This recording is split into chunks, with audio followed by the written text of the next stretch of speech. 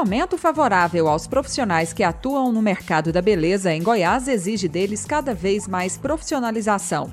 Os empresários faturam alto e enxergam a possibilidade de expandir os negócios ainda mais. Esta também é a hora da mão de obra se qualificar e realizar o sonho de uma boa remuneração futura. Segundo a Associação Brasileira de Indústrias de Cosméticos, só no ano passado esse mercado movimentou no país mais de 50 bilhões de reais. O Brasil já é o terceiro maior mercado do mundo de produtos de higiene e beleza, perdendo só para o Japão e os Estados Unidos. Entre os produtos mais procurados pelos consumidores estão cremes corporais, faciais, perfumes, esmaltes e maquiagens. Além disso, o número de novos salões de beleza abertos no país cresceu 78% em 5 anos, passando de 309 mil em 2005 para 550 mil em 2010. E Goiás está entre os estados com oportunidades para novos investidores. Segundo o presidente da FEComércio, a Federação do Comércio do Estado de Goiás, José Varisto dos Santos, o setor só tende a crescer. A tendência é aumentar. Se temos aqui em Goiânia umas 15 mil empresas hoje já instaladas, nós temos outro tanto, 3 vezes mais, não ainda formalizadas. É preciso que sejam formalizadas e daí a necessidade de estarmos qualificando pessoas para atuarem nesse segmento. O Sindibeleza, sindicato que reúne as barbearias, salões de beleza e clínicas de estética, tem cerca de 10 mil filiados no estado, 6 mil só em Goiânia. Mas o presidente da entidade, Marcelino Lucena, acredita que já estão em funcionamento mais de 70 mil estabelecimentos em Goiás. Muitos não vão conseguir sobreviver no mercado por falta de qualificação.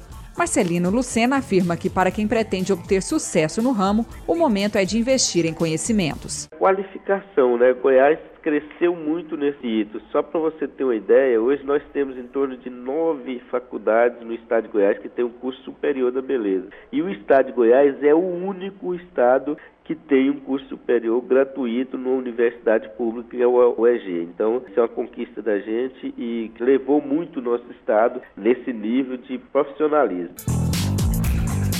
A analista do Sebrae Goiás, o Serviço de Apoio à Micro e Pequena Empresa, Valéria Develart, recomenda a quem pretende entrar no ramo que antes se informe sobre o mercado. Procurem buscar informações antes de iniciar seu negócio. Quais são as exigências sanitárias? Como é que está a concorrência para você não ter problemas depois? Porque é um mercado promissor, é um mercado que cresce, tem várias oportunidades, porém o grande destaque do negócio é o empresário. O SENAC, Serviço Nacional de Aprendizagem Comercial, oferece cursos para as pessoas que querem ingressar no mercado da beleza ou que buscam se aperfeiçoar em corte, escova, depilação e maquiagem.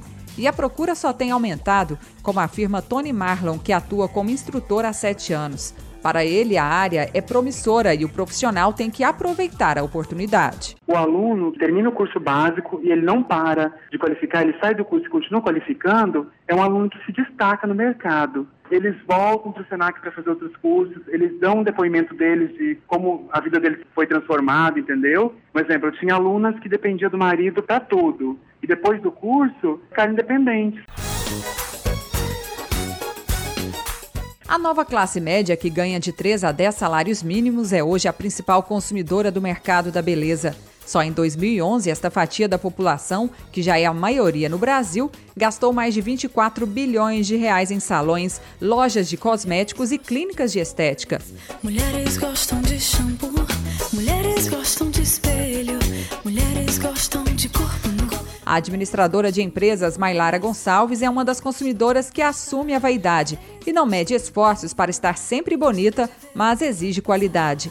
Ela diz que chega a gastar R$500 por mês com produtos de beleza e idas ao salão. Tudo isso para não ficar para trás numa sociedade cada vez mais exigente com a aparência. Hoje em dia as mulheres são muito vaidosas, então você tem que acompanhar o que a sociedade impõe. Você tem que estar bonita no dia a dia, porque a maioria tá, então você tem que estar.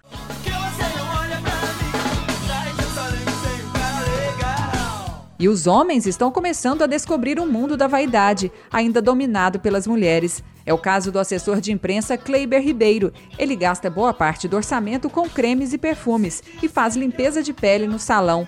Para Kleiber, esses tipos de produtos e serviços já estão no rol de artigos de necessidade. Um bom corte de cabelo, um creme para barba para evitar corte, algum defeito no rosto, que é a sua apresentação, não tem como. E nós não podemos deixar desse lado de cuidar da gente. Não é nenhuma questão de gastar muito, é questão de necessidade. Vai no cabeleireiro, no esteticista. De olho no mercado em expansão, o empresário Suemar Barbosa saiu de São Paulo há 15 anos, onde estudou e trabalhou em renomados salões de beleza, para abrir o próprio negócio em Goiânia. Hoje ele é dono da Subeauty, uma rede de 11 lojas, todas com localização privilegiada. Agora também investe no público da classe C. Já abriu 5 salões menores em setores mais periféricos da capital, que oferecem serviços de qualidade com preço mais acessível. Suemar atribui o sucesso ao investimento que faz na mão de obra que emprega. Abri uma escola, começamos a ensinar. Aí minha esposa foi me ajudar a ensinar os alunos, ela tomava conta da escola e eu tomava conta do salão. Com isso, a gente formou um número de profissionais muito grande e surgiu a necessidade de espaço. Foi aonde que nós abrimos o segundo salão, hoje são 11 salões. A Falon Cosméticos distribui produtos para salões e lojas especializadas. O diretor da empresa, Cristiano Porfírio, afirma que a demanda tem aumentado. Nos últimos 5 anos, o crescimento foi de 54%. Para ele, o cenário é positivo. O perfil hoje do mercado cosmético, em função da inclusão para a classe C e D, fez com que essa demanda aumentasse muito, fazendo com que esse mercado solicitasse e se propiciasse mais dessas linhas de maior conceito. A inovação, o mercado realmente em grande ascensão, as pessoas realmente se qualificando, em função da rentabilidade, né? Um mercado muito rentável, além do serviço, a revenda, tem um leque de opções muito grande.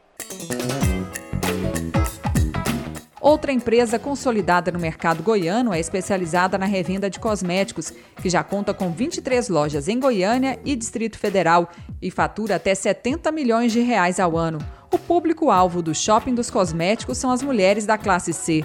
A analista de marketing do local, Tainara Sanches, afirma que para atuar na área é preciso estar ligado às novidades. As blogueiras estão sempre atentas às novidades e as nossas clientes estão sempre atentas às blogueiras. Então elas chegam já querendo a novidade da blogueira, aquela cor daquele batom da marca tal, ou a novidade de esmalte, e principalmente a qualidade dos produtos.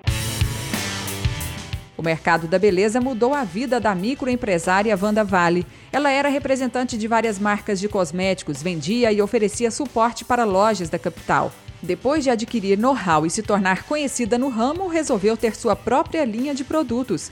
Firmou uma parceria com uma indústria farmacêutica e em 2 meses conseguiu 40 pontos de revenda. Em 2013 quer chegar a 200 locais em todo o país. Wanda Vale conta que se preparou para ser dona do próprio negócio. Tudo que é informação em cima de matérias-primas, tendência de mercado, tudo que é novo, principalmente na área capilar, eu busquei me informar, está atualizada. Maurina Martins foi promotora de vendas de produtos de beleza e há 20 anos é empresária. Ela viu que o mercado só crescia e criou a Súria Cosméticos. Vende todos os tipos de acessórios, até aparelhos para abertura de salões e clínicas de estética. Tem 3 lojas em Goiânia e pretende abrir outras 2 em 2013. Ela aposta no investimento. Beleza é a força da vida. Então, eu acho que a autoestima da pessoa estando alta dá uma sensação de bem-estar, ela melhora a saúde.